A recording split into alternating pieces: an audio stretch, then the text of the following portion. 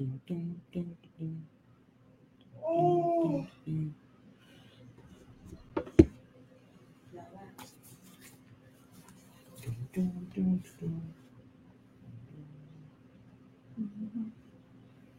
hello, everyone. We're giving you guys a few seconds to come in.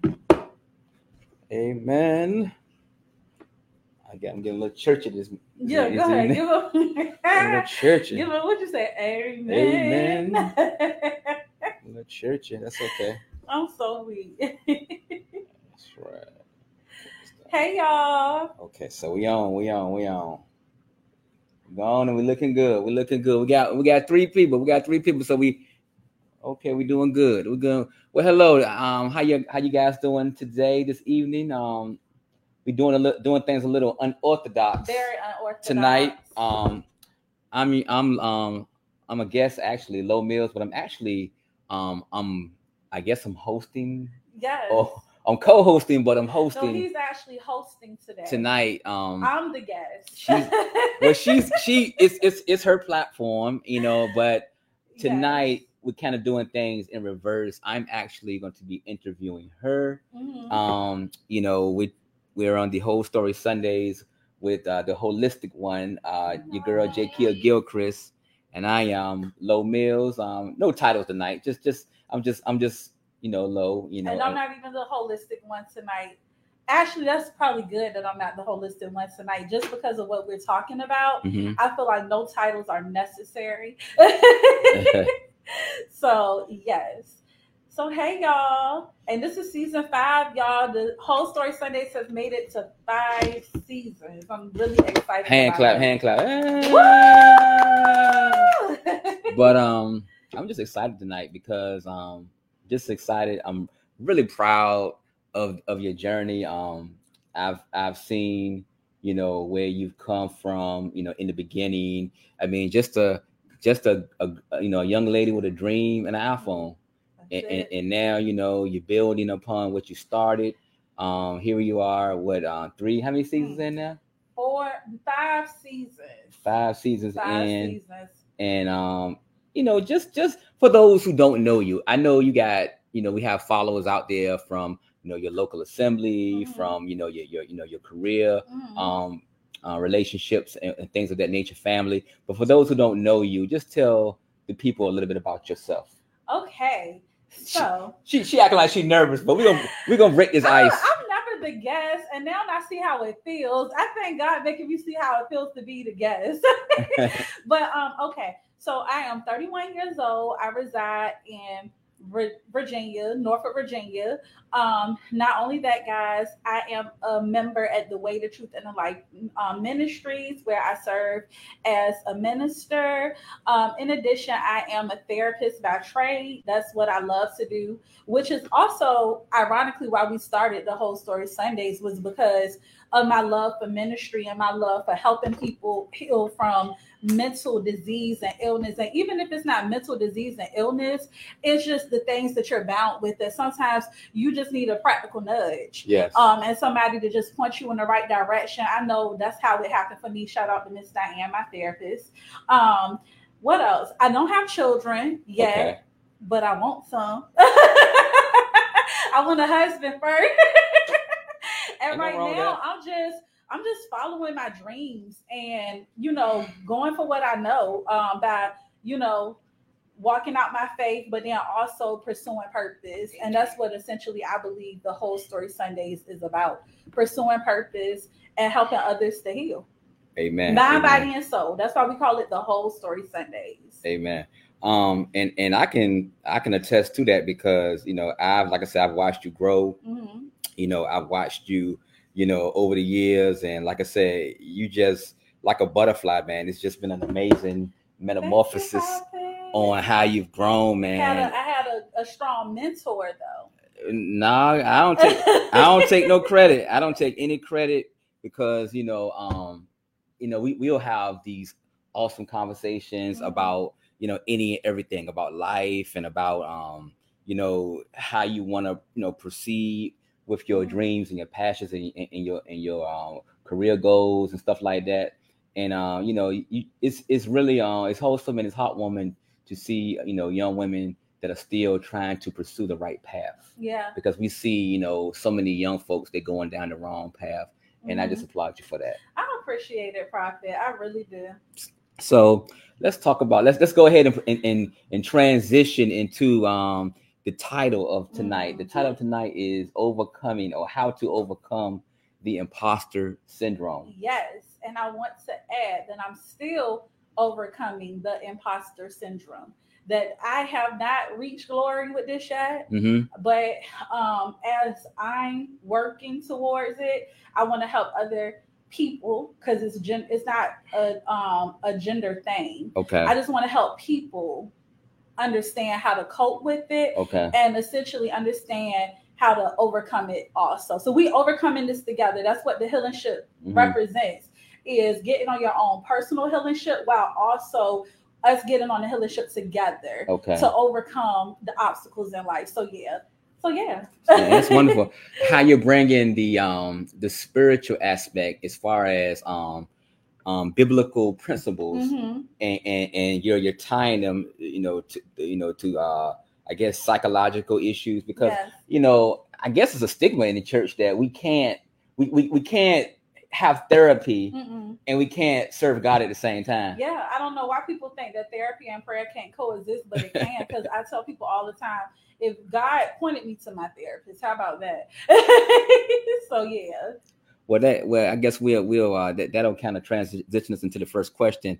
Can you expand and educate listeners or viewers on what the imposter syndrome is? Yes. So I'm going to use some notes, and then we're going to just kind of flow with it. Go ahead. So, according to Very Well Mind, imposter syndrome refers to an internal experience of believing that you are not as competent as others perceive you to be. So a lot of people who have imposter syndrome, it actually makes up a lot in Black women, believe it or not. However, again, this is a gender neutral situation. Okay.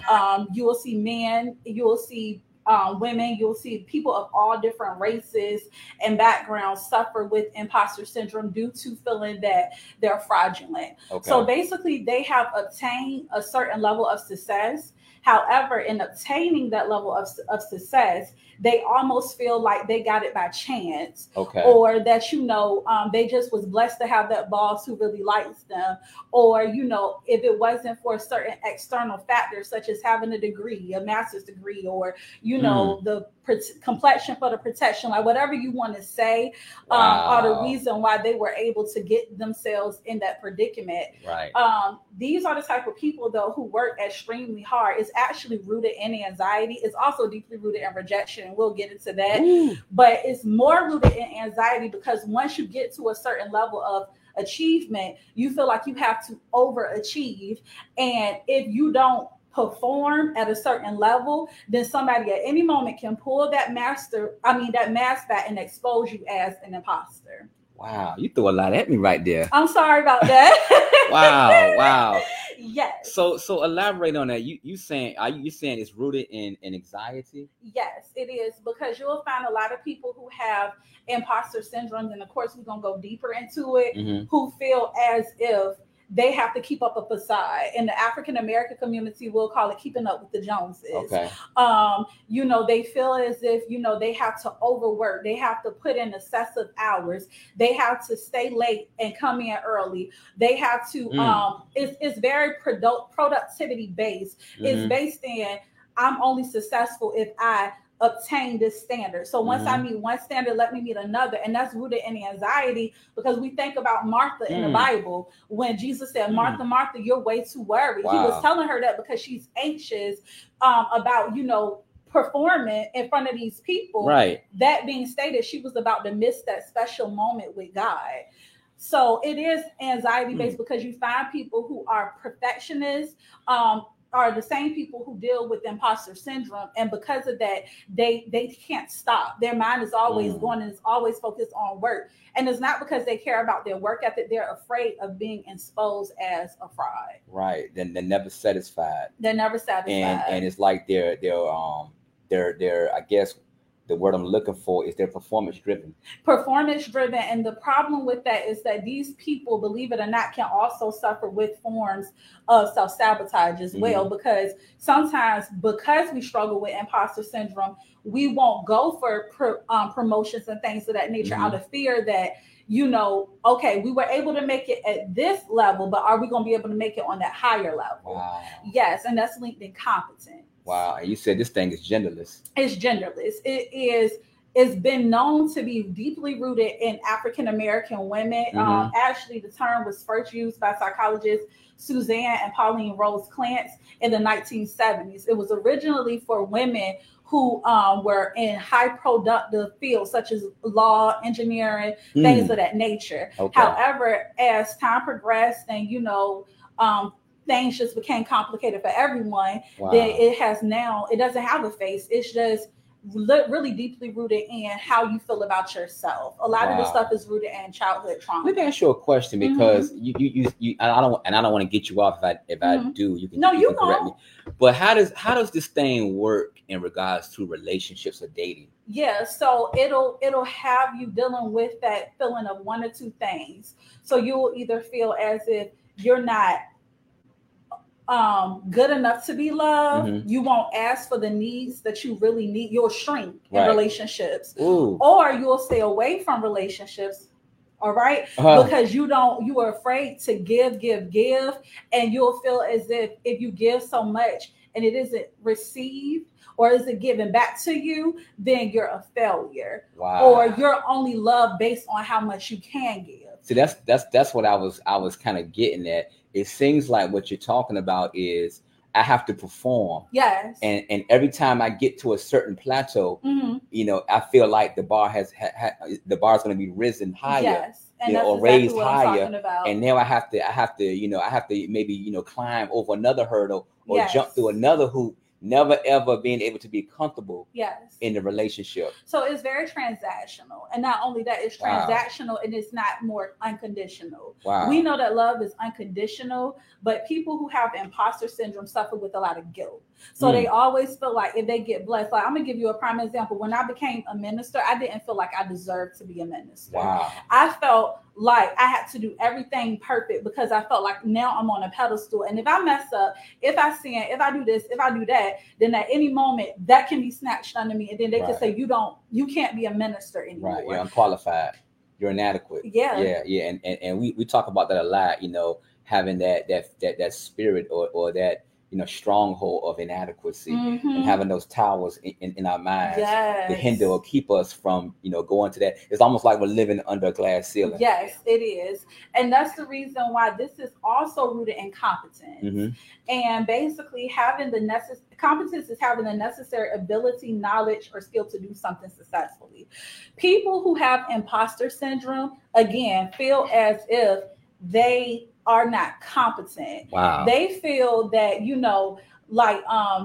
they're just favored. Or in which we all are, right? Or we all have grace. Grace is honestly the reason why any of us here and can do what we can do. But people who have imposter syndrome, for me, I could say, well, the only reason why I'm a minister is because my uncle is the head of the ministry. Right. You understand what I'm saying? It's not because you serve. It's not because you prayed when they asked you to, when you put in your work, and because you studied when you were at home. You understand what I'm saying? It's because of external things, and it demotes why God called you to this. And I can even relate to that, being the son of an apostle, pastor, because like you were saying, you feel you have those feelings that I'm only in this position because of this.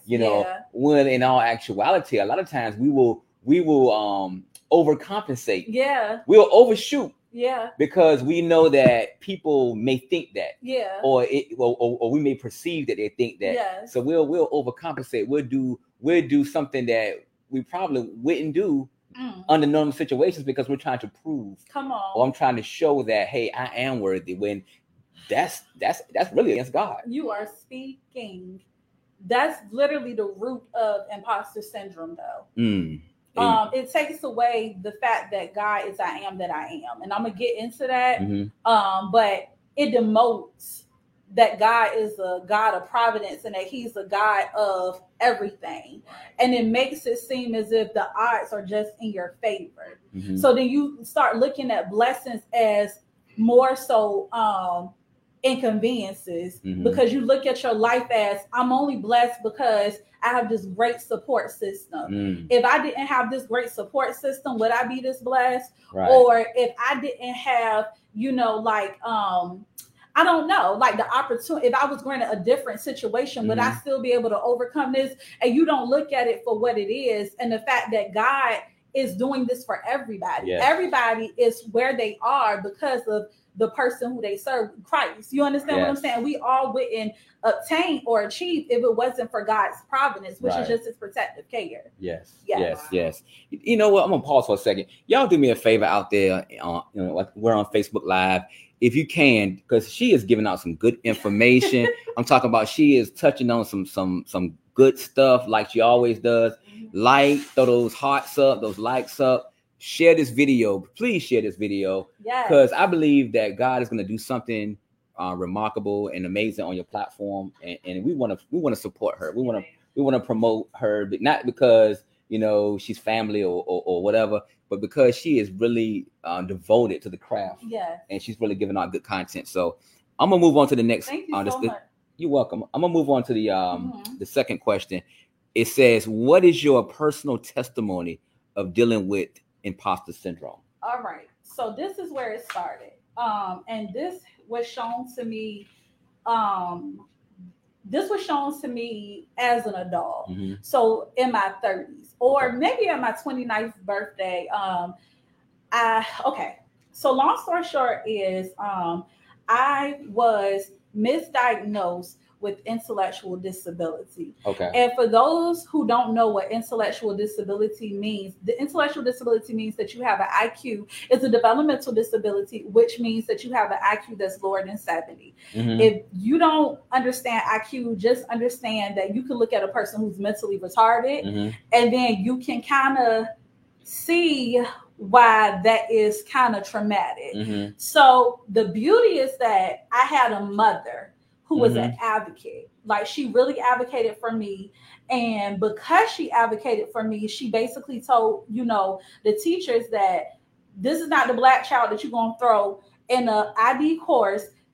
I don't need to check that bad. I don't need to check at all. My baby is very smart. My baby is also very shy, and she's empathetic. So if I place her in a class with these children who have clearly deficits, what will happen is she will feel like, is this me? And she'll take that on.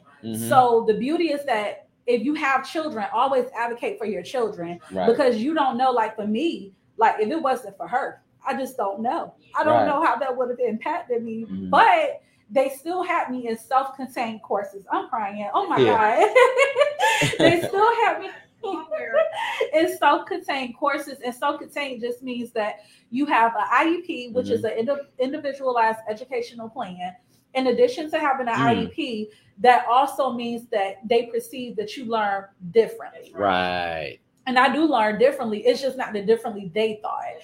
So my mom fought, and essentially I was able to get out of these self-contained courses. But sometimes you can get out of a situation, but because your soul isn't healed from it, you still view yourself out of what people label you. Some of the things that people label me, and if you don't know, bullying is a very traumatic experience. I was called slow. I was called stupid. Basically, your intelligence was also viewed off of your appearance. So there was a lot of things that I was called in school that until I got into middle school and we moved into a different city, moving to a different city gave me a whole nother new start. So I grew into my looks. I definitely was smart. So I was able to get into honors courses and things of that nature, but I still felt as if I was inadequate. Right. And so that's my next point. Basically, because I felt inadequate, I was making friends, but I felt as if I was only making these friends and I had to keep up with a certain appearance, if that makes sense. In addition to that, when I became older and I graduated from school, I then ended up going to college.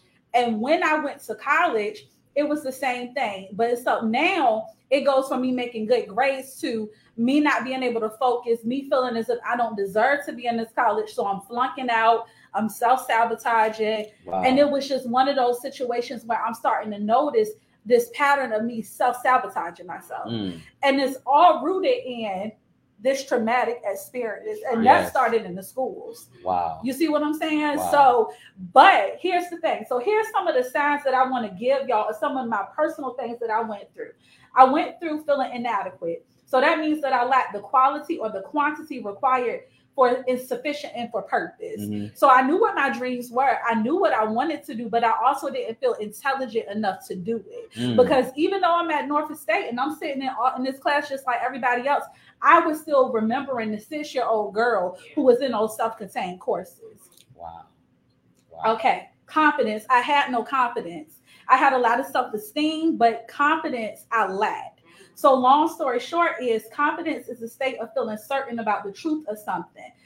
Me, I knew that I was pretty and I knew that I was intelligent, but that could be easily manipulated if the guy I was dating told me I was stupid. Then I'm triggered. Or if the guy I'm dating told me I wasn't pretty, then I'm second guessing myself and I'm looking at myself in the mirror like, oh, wow. You understand what I'm saying? Wow. I never felt noticed. So when I was in those courses at the time, I always felt kind of like behind the shadow. Or I never felt like my teachers really understood me. Honestly, the only person who I could say understood me was my mom. Because that's why you pay attention to your kids though. So when your kids are living with you, I'm crying, y'all. I'm so sorry. When your kids are living with you, you take that opportunity to know them so you can advocate for them properly. You see what I'm saying? When I became older, I struggled with finances because I felt that in order to keep friends, I had to spend money on them. I felt that it was very transactional. So if I didn't give them something, basically I wasn't able to be a good friend to them.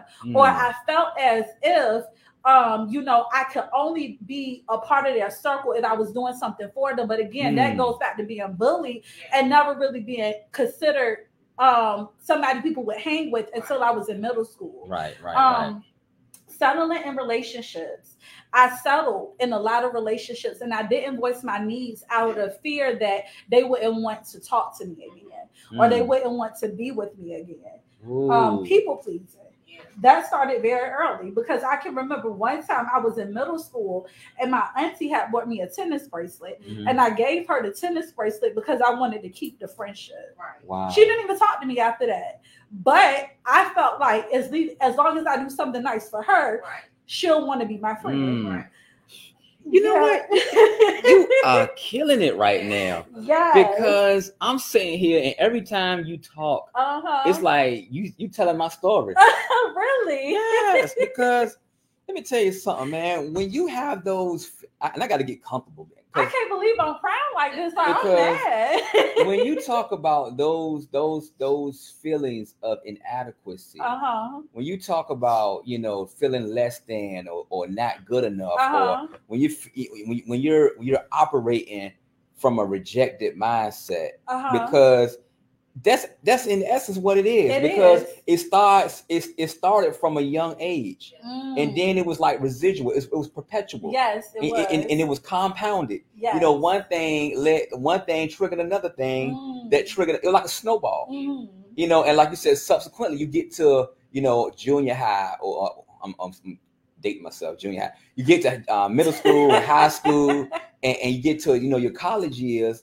And like you said, you acquire these friendships, and they're not really healthy friendships. No, they're not. Like you said, it's performance based. Yes. Because it's a trade. Yes. I'll give you this for your friendship. You see what I'm saying? You know what I mean? And I'm giving my own testimony for a hot second, because I can remember even being in junior high or middle school, as they say now. And the girls that you like, they come up to you. They never talked to you before. They never noticed you before. But I had on a necklace. When you talked about the bracelet, I had a necklace on, and the girl asked me, could she wear my necklace? See what I'm saying? And I really didn't want to let her wear it, but I liked her. Oh, okay. So I let her wear it anyway. Yep. And she gave it back to me at the end of the day. It was broken. And she didn't talk to me no more. Wow. But these are the things that, man, I'm gonna tell you something. When you said pay attention to your kids, these are things that, man, you know, if we could really get a grasp on these things, man, because these are things that we don't talk about. I've never shared that story with anybody. You see what I'm trying to say? You know, and when you talk, it triggered that in me, like, man, Yes. wow, I remember going home with a broken chain. Yeah. You know what I'm saying? And then essentially that's a memory that you have that is kind of like, it makes you feel like this, I have to do something to get something. Yeah. Almost like I don't just deserve love. I don't just deserve to be cared for.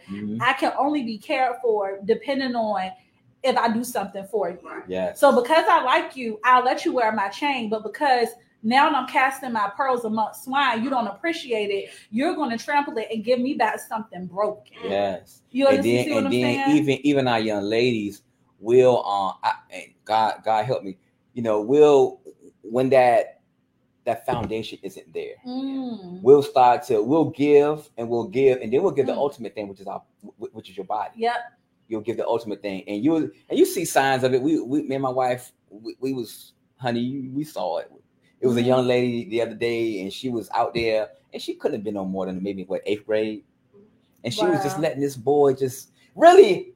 I'll say this to his credit, he wasn't even trying to be all on her like that, but she was just hovering him. He was trying to leave, and she was all around his neck and whatnot. And I'm looking like that couldn't be my daughter, because I would be out there pulling her by her nape of her neck. But you could tell that something was lacking. Yeah, there was a deficiency somewhere, because why would a girl that young be so clingy to a boy like that if there's not a deficiency, if there's not something that she's missing? It's something that she's missing, and it's internal. Yes. And it's unfortunate, but this stuff starts in childhood. I agree. So yeah. Yes. And another thing I want to say is also that a lot of people who suffer with this, and to include like myself, codependency.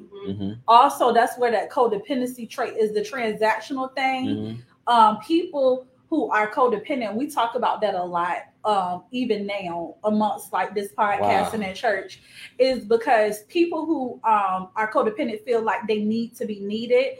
That's actually coming out of their own dependence, or wanting to be needed, because you feel like if you're needed, that's when you are loved. That's when you're valued. So you feel like, you know, it goes back to, like I said, transactional love. It goes back to what I said to that, right? So the more needed I feel, the more I know that I'm a value in somebody's life. Right. And the more valuable I am, the more needed I am, you won't let me go.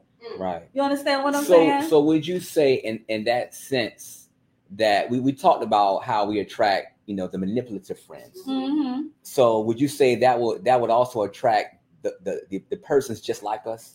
Yes. And I'll give and like I said, I know you gave the example a while back about, you know, the 2 ticks with no dog. I love that. Yes. You know what I'm saying? To where, like I said, we're both, you know, we're like biting on each other. You know, but there's never a host. Yeah. You know, so you know, and if you think about it, you tend to attract after your own kind. You do. You know, if you're broken, you're going to attract broken. Yes, you are. If you're whole, you're going to attract whole. You are. And I want to say something to the women. If you are always wondering why you're attracting emotionally unavailable men, is because of this trait, though, this codependency trait. Emotionally unavailable men know that if they're dealing with a female who is codependent or people pleasing, they already know. They point out that deficit, and they see it, and they already know, I can give her this much, and she's going to give me this much. And because I know that, I'm going to take advantage of that. And it doesn't stop until you stop it, or until they find somebody else who's not going to put up with it, if that makes sense. So that's the reason why it's very important to heal from stuff like this, because if you don't, it's not, everything is performance driven. Yes. And so you don't want to be in a relationship where you feel like I have to give everything in order to get a little bit of something, and you ain't really getting nothing. Yes. Yes, you can. This is my lane right here. You ever heard somebody say, why you giving them, what is it, like, why you ever get the milk for free? Yeah. So why buy the cow if you can get the milk for free? That's right. Ladies, and they doing everything they can. It's not even their husband, but they cooking, they cleaning, Come on, groceries. Come on, they Minister. doing everything they can to please his Go man. ahead. Yes. You speaking. Anything. You speaking. A little bit because Yes. all she really wants is his presence. You speaking. She wants his time. She just wants to say, well, I got somebody. Yeah. And he know I ain't got to do much for her because she wants me. Come on. You know what I'm saying? So Yep. we just doing just enough. Yes. Because honestly, all she wants is to feel appreciated. That's to it. feel loved. Because she's missing something. What could it be? Her daddy wasn't there. Yeah. So she's getting that love. She's Yes. getting that affection. She's getting those affirmations. She's beautiful and all these great things that dad never gave her. Come on. But she's getting from a man who's hardly giving her nothing. Come on. But sex. Right. You know what I'm saying? I That's do. all he's giving her. And he's never going to marry her because why? Why does he have to? He don't have to. He doesn't have to because she's doing everything. Yes, and that's the thing. So I also want to pinpoint this one little thing out that you just said. People who suffer with imposter syndrome also are very passive aggressive. Say it again. And that's because they expect to be loved, right? The way they're giving it, but they require nothing. My Lord. Wow. That's about and my thing is, I can't expect from this gentleman, or I can't expect from my employer to give me these rewards, these accolades, pay me my respects, give me my roses while I can smell them, if I'm doing everything and I'm not demanding anything in return from them. What I'm learning about people is people are very literal. And so if I don't tell you what I need, you're going to think I'm okay with bare minimal treatment. You understand what I'm saying? And so you expect to be loved in a certain type of way. And when you don't get that, you feel as if you are not appreciated or nobody cares for you. I've done this so many times, throwing these temper tantrums when God is really just telling me, girl, you need to love yourself. Yes. You got a wholeness deficit. And because you got this wholeness deficit, you get mad when people don't give to you how you give. But have you ever thought that you don't ask for anything? That is so great. I know so many ladies who they want these things and they complain about them, but they never say what they need. And it's like people can't read your mind if you don't speak up. Yeah. Like you say, advocate for yourself on what you deserve, right? What you need. Right. So you're going to get bare minimum. That's the reason why some women they get everything because they don't go about it. But I don't ask for much, but you ask for much, you get nothing. And you know what? One thing, minister. I was gonna say, coming from a gentleman's perspective, you were talking about, the young man. You got men out here who really seek after women that have those deficiencies. They prey on that. They will say, you know what? Why would I go out here? I know I don't want to work. So why I'm gonna go out here and look for, this woman who's in this high position. Let me go get her because she looks like she's looking for somebody. Come on. And that's when you have the woman going to work, taking care of the man. She's cooking, cleaning, washing clothes. I mean, taking care of him, feeding him. I mean, doing everything. And you scratch your head like, what? Why would she put herself out there like that? It's like I said, you have those deficiencies. Yes, you do. So also afraid of failure and success, and it is possible to be simultaneously afraid of both. Yes. Being afraid of failure looks like you're going to be an overachiever because you don't want to fail. In my case, because like I said, I was in those smaller classes, I was more so afraid of success. So I flunked out of Norfolk State my first time. I did. And at the same time, I was going through a bankruptcy and a repossession. Wow. Or no, I didn't even have a repossession. My car was just totaled because I didn't have any insurance on it because I was not financially responsible. Right. So and then honestly, as an adult, I noticed some of these same patterns. It's not as dramatic, but I noticed some things in myself that I'm like, it's still some residue there. Girl, I know we got to get to question 3, but you all in my message your journal from earlier because I talked about how we know Psalms 51 very well, and I ain't gonna take over, but it's funny how when we find ourselves in a jam, come on, as King David found himself in a jam, and I don't want to preach, but and he says things like behold, I was conceived in sin. I was shaped in iniquity. And like I said, he came to a culmination of himself. Like, wait a minute, I find myself in these situations, and he found himself in a situation because first he was out of position, But secondly, like I said, he comes to that culmination in 17 that there's an issue. There's something happened. Something beyond the surface. Before, because sometimes we look at things that happen directly to us, but then sometimes you got to look at what happened before you was even conceived. Look at the patterns in your mama life. Look at the patterns in your daddy life, your grandmama life, your great grandmama life. Look at the lineage of your family. Why is it that we have 4 and 5 generations still living in the projects? You know what? Ain't nothing wrong with it if you're using it as a tool to elevate yourself. But why do we feel like we can only get to that point? Why do I feel like this is all really that I'm supposed to have? Wow. We can't even see ourselves getting beyond certain places. I can never see myself owning a home, or I can never see myself driving that car. We might even have good credit, but our mindset won't let us go to a legitimate car lot. We're so used to buying, stuff off of these little rinky-dink lots. You don't feel like you deserve to be. Yes, I don't have the wherewithal to go to a legitimate financial institution and apply for a loan because I already know I'm gonna get rejected. Wow. You know what I mean? Wow, and that's afraid of success, essentially. Yes. And you know what? It's something that you just mentioned about things that are like inherited, that we inherit, that's passed down. Anxiety is another thing that I wanted to touch on in my own personal experience. Okay, so in doing some like self-exploration and just some questions, as Black people, we talk a lot.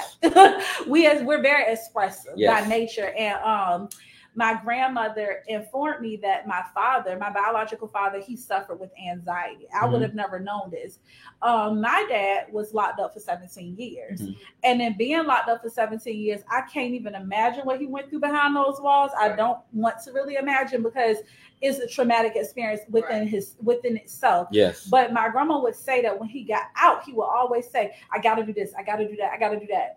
In my mind, I'm putting myself in his position, and it resonated so well with me because I hear that in myself, and I'm like, I got to do this, I got to do that, I got to get this degree, I got to do this, I can't fail. If I fail, what is this going to look like? If I fail, what is that going to look like? I can't make a mistake because I'm a minister, and if I do this, then what? And it's just so many thoughts, and it's all coming from that feeling of being a fraud. Yes. So my dad, he came out of prison to open up a barbershop. When we went to his thing when they just show their respect, he had so many people that showed him love. And so in my mind, I'm thinking, did he see himself as Jameson the barber, or did he see himself as Jameson the ex-convict?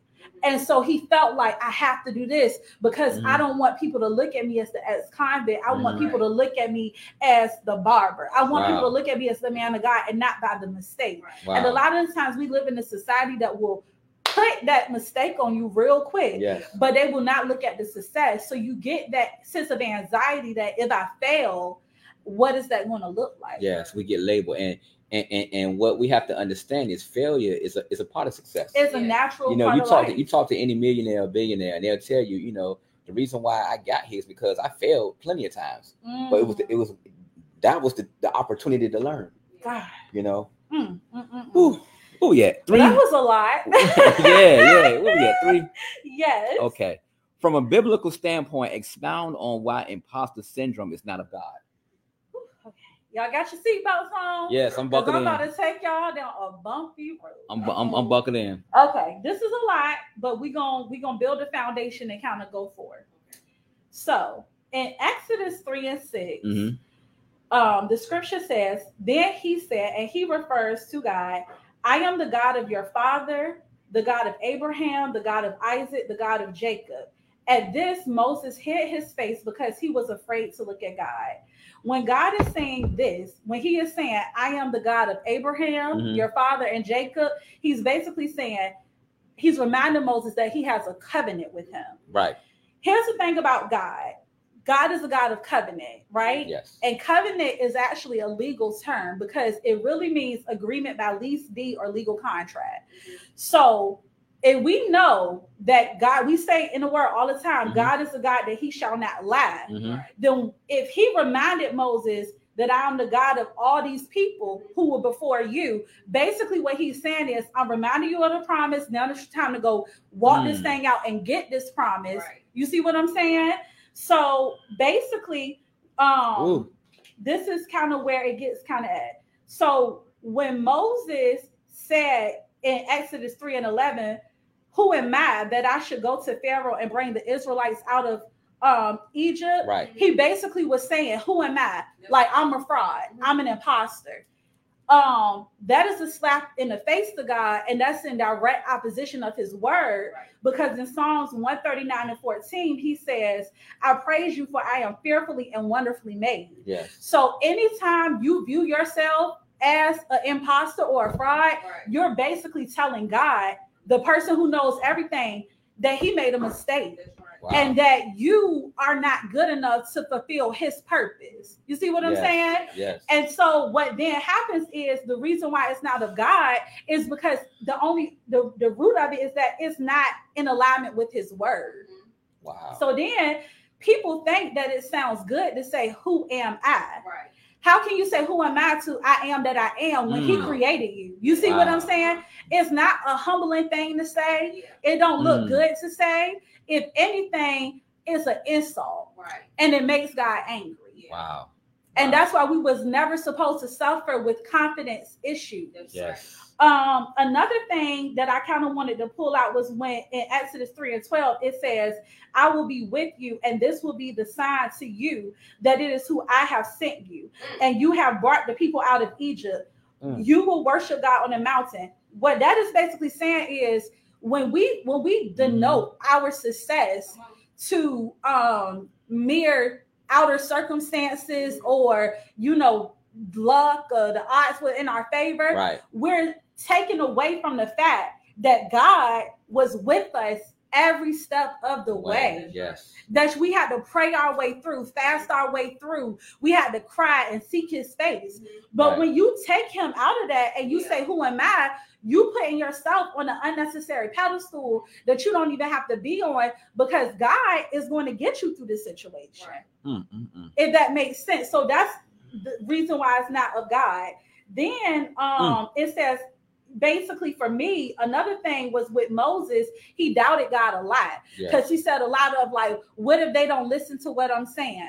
This sounds like modern day imposter syndrome, right? Because he's already doubting, as if God don't send us, he's going to make provision. Long story short is, God was showing him when he was consuming a bush and it didn't burn up who he is. Yes. He told him to put his hand in his bosom, and when he pulled it out, it wasn't leprosy anymore. Wow. Basically letting you know who he is. So if he's telling you that he is this, he's basically letting you know, if I called you, I'm going to make provision for you. Yes. I'm not going to just send you out there to look stupid.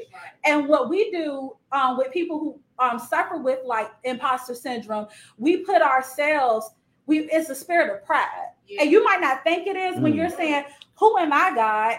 It almost sounds like you're humbling yourself. No, you're not. Because who am I sounds like, if I make a mistake, they're going to look at me as a failure. And then, God, where were you at? Because you were supposed to make provision for me. Let me tell y'all something. Purpose does not mean painless. Wow. We're not going to have a painless purpose. You're going to go through stuff. You can say that again. Purpose do not mean painless. Purpose does not mean painless. You're going to go through stuff. Think about the three guys when they got thrown into the fire. God was still there. Yes. If you want to talk about confidence in God, that's the perfect picture of it. Yes. Is that God was still there. And guess what? He showed that I'm the fire. And Apostle was just talking about this today. Nothing can consume you as long as I'm with you. Now, that does not mean you're not going to get thrown into the fire. That does not mean that the waters will not try to overtake you, right? But at the same time, if I'm with you, I got you. And that's the reason why it's pointless to have imposter syndrome. Because if God called you to mental health, Jaquil, if he called you to the Whole Story Sundays, he's going to make sure what you need is there. It's at the table. It's there. You said a mouthful. Yeah, so that is why it's not of God, because it just doubts the fact that God got you, and it doubts His creation. You said yes, you can. That's so good. And now that you speak, I'm just getting like so much revelation. Sorry from like bombarding. No, go ahead. You gotta go ahead. I never knew how much I really suffer with the imposter syndrome. A lot of people do. Not ever feeling good enough. And and as you were speaking, I was like, am I a minister because I am a first lady? Because my husband is a prophet? Come on. Am I really qualified to be here? Wow. When I think you about my first lady. Am I even qualified to be here? Or am I just along the journey because I'm his wife? You know what I'm saying? But when I think about it, I was already in a position before he even came. Come on. So God already had provision for me anyway. He just brought somebody to help me along the journey. And I was like, okay, God. And now I'm being called to a minister as we both were. Yeah. I'm like, is this even really my calling? Because sometimes I don't feel good enough. Me neither. I don't feel like I'm called. But me neither. Even though I know it's going to be hard sometimes, it's not going to be easy. To know that God is walking with us every step of the way, like He's never gonna leave us or forsake us. Right? He's gonna give us provision. He's gonna give us insight along this journey. You better speak. And it's not gonna be always easy. We have to always remember He's never gonna make us look stupid. He's never gonna cause us to look shameful or anything. He's gonna be with us every step of the way. And I always have to think about, Lord, I'm not qualified to be here. But I have to always remember that God always equips the unqualified. Yes, He do. No matter what it looks like, He's always going to be with us every step of the way. So He has qualified all of us to be here. And I think about, too, when you said your mom advocated for you, you are getting healing in this journey now, because if she didn't advocate for you, you wouldn't get provision now. It's like you're seeing it. You are being healed. So even when you cry about it, you're healing. I am. You're healing because you're understanding what you put yourself through, what you had to go through, but you're seeing like, wow, I really like allowed myself to go through those things. But it's good now because there you're able to help people who are going through it. So crying is good. It doesn't mean you're not healed from it. You're being delivered upon this. Yes, I am. Journey, but you get revelation as you go through. Yes, I am, Minister. And I love that you said that, because with Moses, right? Moses was a murderer. He wasn't even a real Egyptian. He was really a whole Jew, right? He had, I think, some type of speech impediment. Yes, he was as unqualified as unqualified can be. You know, and yet God is asking him to lead these people out of slavery. Yes. So it goes to show you what you said. God equips the people who He qualifies, and He equips, and that's what is the blessing. You know what I'm saying? So when you think about that, right? With Moses, who would have ever thought? I think he was like 80 years old or something. He was way up there in age. He was old. An old man who was a murderer, who was really a Jewish person with a speech impediment, was going to be able to lead these people for 40 years from one destination to a whole nother destination. Right. You see what I'm saying? And God gave him direction. And then you think about it, right? When you coming up with your sermons, God is pouring this stuff into you. And then too, when you think about it like this, it's like the one thing that you most ashamed of, you are most insecure about. That's your ministry. You got that right. The thing you feel like, oh Lord, I stutter. Yeah. The one thing that I'm ashamed of that I don't want people to know about. That's what God. That's your purpose. Come on. And what God is going to use you, because other people need it. They do. You can't be ashamed of what you are not that great in. Yes, that's right. I agree. That's right. And also, I never thought that I would have been up here talking about being being in a small class. They would say a slow class. Right. You think I want to tell people that? Yeah. Like my future husband, gonna see this and he gonna be like, look, I think about that type of stuff. And then I'm like, that's how I know I'm healed from it though. Yeah. Because you can actually share the story. You can share it. You can talk about it. I'm not ashamed of it anymore. As a matter of fact, I want to use it to help other people. Right. Yes. And when you was talking about when you first started off, in Exodus, and how God was talking to Moses. Yeah. And how he was telling Moses, pretty much he was giving Moses his resume. Yeah. And we have to remember that. Yeah. We have to remember that when God tells us or gives us an assignment and we feel like, we're inadequate or that we're less than, we have to remember God's resume. Man, that I was listening to a song today, and man, I love that God was giving him his resume. And at the end of the song, the girl was just kept saying over and over, your resume. And we have to remember, look at God's track record, even in our own life. Yeah. Man, we forget sometimes. It ain't that far back in my rear mirror. Right. Come on. I can go back in my my catalog of blessings. Yes. And I can look and see where he's brought me from. And yes, you might be going through a difficult time or a difficult moment now, but what about that monumental mountain that he brought you over, a few years back? He's the same God that brought you through that, and he's the same God that's gonna get you through this small situation now. I saw a post, and I think you even said something similar. We're living in the moment that we prayed for.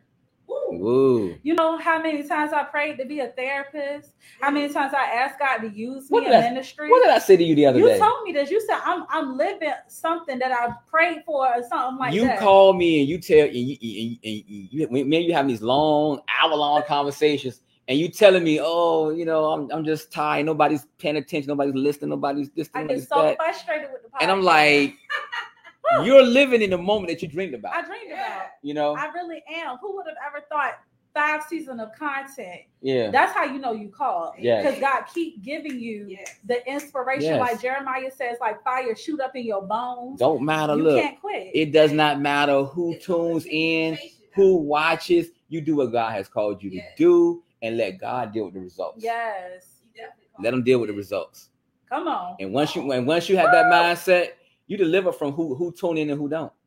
God. Because some folk don't want to be healed. No, they don't. Let's just get that out the way. They want to kind of sit in that moment because they like the attention that it gets them, or they like that they can be comfortable in their mediocrity. Some folk just don't want to work. They don't. They don't want to work because it's gonna take some work. It's gonna take some work, and you're gonna have to ask the Holy Spirits as well as your therapist to diagnose you, because it's some stuff going on, man. It's some generational stuff going on that you may not even know about. I'm 47 years old. I'm still finding out stuff about my family that I never knew that directly affects me and my thought process. So, it takes work. It's you may never get there, but you know what? It's not about, and I think we was talking about this again the other day. It's not about, getting to the destination. Because as long as we're in this fleshly suit, we're never gonna get to the actual destination. We're never gonna get to the actual destination. But am I better than I was yesterday? Come on, Prophet. Am I better than I was last week? Am I not doing the same stuff, or do I feel better about myself than I did last week? That's what it's all about.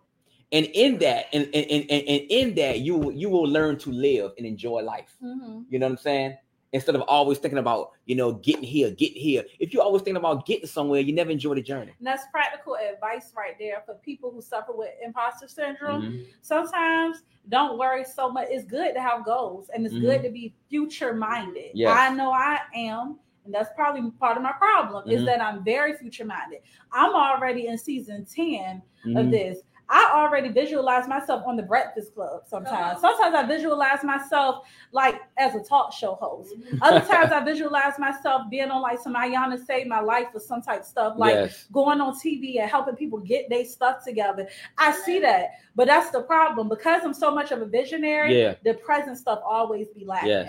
Yes. And we got to keep the stuff in the present, because though you're still dreaming, bills still need to get paid. You still got reality stuff that you need to deal with, and it has to be a healthy balance. Enjoy this right now. Enjoy this. And when God say it's pointless to worry about the cares of tomorrow, that he really is right about that, because I've noticed, especially since the last maybe year or so, definitely with living on my own, anything I've ever stressed about has happened in a way where God showed me I already took care of it. You know what I'm saying? So you were stressed about 2 weeks prior. Ahead, and I already worked out 2 weeks from now. You just need to focus on the day. You do that by starting your day with God. And when you feel yourself getting overwhelmed, me and my friend Faja discusses something in casting. Casting is when you start to worry about what you're going through. God, I don't know what I'm going to do about this bill. I don't know what I'm going to do about these kids. I'm stressed out about this project at work. I'm going to give that to you. And when you worry about it, you cast it over and over again. And eventually you'll see it was just you worried about it, you got through it 24 hours, and then 24 hours later the issue has resolved itself. I think you covered question 4. In a sense, I did. Yeah, I just got a few tidbits about question 4, and it just basically says, explain how imposter syndrome reduces the providence, grace, and favor of God. Yes. So I just want to say a couple of things about that too, guys. In Exodus 4:1, Moses answered to God and said, what if they do not believe or listen to me and say, the Lord did not appear to you? The question of the night is, do you believe that God is a God of providence? Yes. For those who don't know what providence is, that is basically the protective care of God. So when God says that I am who I am, that encompasses everything. In the Old Testament, we'll see El Adonai, we'll see Yahweh, you'll see Jehovah Nisi, which just means the Lord my banner, Jehovah Rah, the Lord my shepherd, Jehovah Rapha, the Lord that heals. In the New Testament, you see I am the bread of life, or I am the light of the world. I am the gate of the sheepfold. I am the good shepherd. Basically, God is telling you that everything you need, he encompasses that. Yes. So if you're ever struggling with something like imposter syndrome, that's the reason why he says, seek ye first the kingdom of God, because whatever you need is literally directly in I am who I am. Yes. A lot of people who have issues with believing like that God is a God of providence, and the people who suffer with imposter syndrome, they just don't know who they are. A lot of people can't even tell you who they are despite being a minister, despite being a teacher, a wife. If you ask a person 5 adjectives about themselves that got nothing to do with their career, what they do, they can't tell you what makes up who they are. You see what I'm saying? And that was even hard for me because I had to go through and say, can I list 5 things? Well, I'm creative. I'm vibrant. You know what I'm saying? I'm a loving person. And I had to say, I would be creative even if I didn't have a podcast. Right. I would be an encourager even if I wasn't a therapist or a minister. You know what I'm saying? And you once you look at it like that, you just look at it for what God implemented in you versus what you do. It's a gift. It's a love. You know, it's something that you would do. You know, you see that guy that's in the NBA, but even if he wasn't getting paid to play basketball, even if he was working in a warehouse, he would be at the YMCA on the weekends, playing pickup games. Because he has that passion, he has that love for the game. You know, so and I guess we're gonna segue into this question 5. Please share practical tips on how to heal from the spirit of being an imposter. Well, first you have to understand the characteristics of it. So the characteristics of it is the ability to realistically assess your competence and skills. In Judges 6:15, we see Gideon replied to God, but how can I save Israel? My clan is the weakest, Manasseh, and I'm the least in my family. Wow. Another thing is we got to stop attributing your success to external factors. I already reviewed how Martha was anxious because she felt that the only way this party would come together is if everything was intact. When the person who was there was Jesus. Yes. And he was the one who was going to make it come together anyway. That's right. Achievement. In Galatians 1:13 and 14, we see where Apostle Paul says, for you have heard of my former life in Judaism, how I persecuted the church of God violently and tried to destroy it. I was advancing in Judaism beyond many of my own age among my people. So extremely zealous was I for the traditions of my father. Then also sabotaging your own success. He who the Son set free is free indeed. Yes. So realize that if you're free, you would never sabotage your own success because you know that you're doing it for God. Yes. And you know you want to make an impression on God. Lastly is setting challenging goals and feeling disappointed when you fail. In Romans 8:1, we're told, therefore, there is now no condemnation in Christ Jesus. Right. So why, if you fail, you shouldn't feel condemned because there's no condemnation in that. That's right. You should look at it as a learning opportunity and move forward. That's right. That's true freedom. Yes, it is. So those are just scriptures and the traits of it. Now I want to say, dig deep. Do some self-analysis and see where the spirit came from. For me, I was able to pinpoint it back to school age, grade 1 or something like that. And then I was able to see how that experience shaped my whole entire life. some people are so afraid to go deep, but if you're never going to know what the root of something is if you don't uproot it, if you don't dig. You know what I'm saying? Be kind with yourself and understand that healing is a process. I have been in therapy actively since 2019 and been saved since 2016 as a reborn Christian, a born again Christian. And I'm still dealing with the residue of this stuff. You see what I'm saying? So it goes to show you that this is a forever process. Oh, this is ongoing. He got to keep a thorn in your because side. there are things that you haven't even discovered yet. Yeah. And a lot of things they won't even pop up until you become a wife. No. Or you become a mother. Right. And and I see it all the time. A lot of stuff doesn't pop up until we're in relationships. Because there's nobody else to agitate, that thing or to bring that thing to the surface. As long as we're by ourselves, for the most part, we're fine in a lot of areas. Good. Yeah. But now you bring someone else into the equation, and you got two trying to become one, and then you have your bag, I have my bag, and then we have to unpack this thing and deal with some stuff. You know what I mean? You're speaking, and that's the thing I want to say. Understand that just because things take time does not mean you can't actively work out your own salvation. These things are going to be hindrances to you and your purpose, right? So you have to be praying and you have to be fast. And that's my next point. You got to be actively working this stuff out. Right. If you just letting it sit there and just saying, I am who I am, it is what it is, you're never going to heal from it. That's right. And that's my next thing.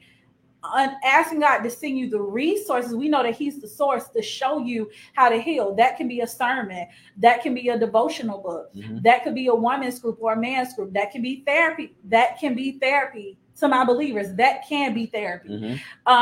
Some things, sometimes you just need a therapist. Yes. And sometimes, you just need a good friend to kind of hold you accountable on some stuff. And sometimes you just need a great healing and deliverance ministry. Yes, sir. But all of those things are going to be utilized to help you get to the next step.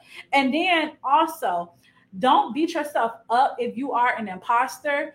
Just notice it and work on it every day and ask yourself, why am I doing this today? How can I do this differently the next day or even the next minute? So those are my tips. Oh, and stop shrinking when you get around people who want to remind you of your past or who want to make you feel like you don't deserve to be blessed. Because again, I am who I am said we're beautifully and wonderfully made. So you don't have to shrink. That's not how you help imposter syndrome. It makes it worse. No, you rise up and say, God called me in this new season and I'm going to pick up my bed and walk. You know what? I'm going to say this and then I'm going to shut my mouth. I tell J. Kia, Minister J. Kia, the holistic one, J. Kia, whatever hat she wants to put on. But I tell her all the time. She says I'm clinical. I say she's prophetic. Because you think about it for a second. There are certain things whenever you come across somebody that's prophetic, a lot of times you'll find them to be very misunderstood. And like you were saying early in your childhood, being misdiagnosed, you're different. Yeah. And it's not because we're better, but it's because you're artistic. Your mind, your mind is like mosaic. It's just a mixture of a whole bunch of ideas and you see things and you see stuff different. Yeah. And that's a clear indicator that you might be prophetic because you see things, you dream, you like to write stuff down, you scribe. Yes, I do. I'm a scribe. And I'm like, man, she got me right. And then I ain't never wrote this much. Right. But I find myself jotting stuff down because there are things that we dream about. There are things that God has given us a vision about, and they get lost because we think it's just happenstance. Yeah. But in essence, God is saying, I want you to write this thing down because there's some things I want you to examine. I love because it should come to pass. God, I love it. So. Yes, I love it. All right. So I'm gonna let you have your closing remarks. Out. Okay. Well, guys, first of all, I just want to just say a couple of things and then we done. It is National Gun Violence Awareness Month. Okay. So next podcast episode, we're going to be wearing orange. And if y'all want to support on this podcast, by next Sunday, it will be nice to see everybody with an orange background of some sort. Okay. Yes, that's the one thing. The other thing is we'll be back with another episode next week. I know it's kind of back to back, but yeah, that's just how we doing it. Happy Pentecost Sunday. Expect a miracle today. Yes. And with that being stated, that's it. Go get your tickets for the Healing Conference so you can hear Prophet Lowe, Coach Ray, there Miss Diane speak. Yeah, and that's pretty much it on everything that I have going on. That being stated, I love y'all, and I love hope you guys. to see y'all next week. Love you guys. Until next time, J Kill. Yep, Prophet Lowe. I look forward to being up here with you again. My honorary guest. He's gonna be on every season. God bless you guys, and we'll see you next time. Yes, we will. Bye bye. Bye bye.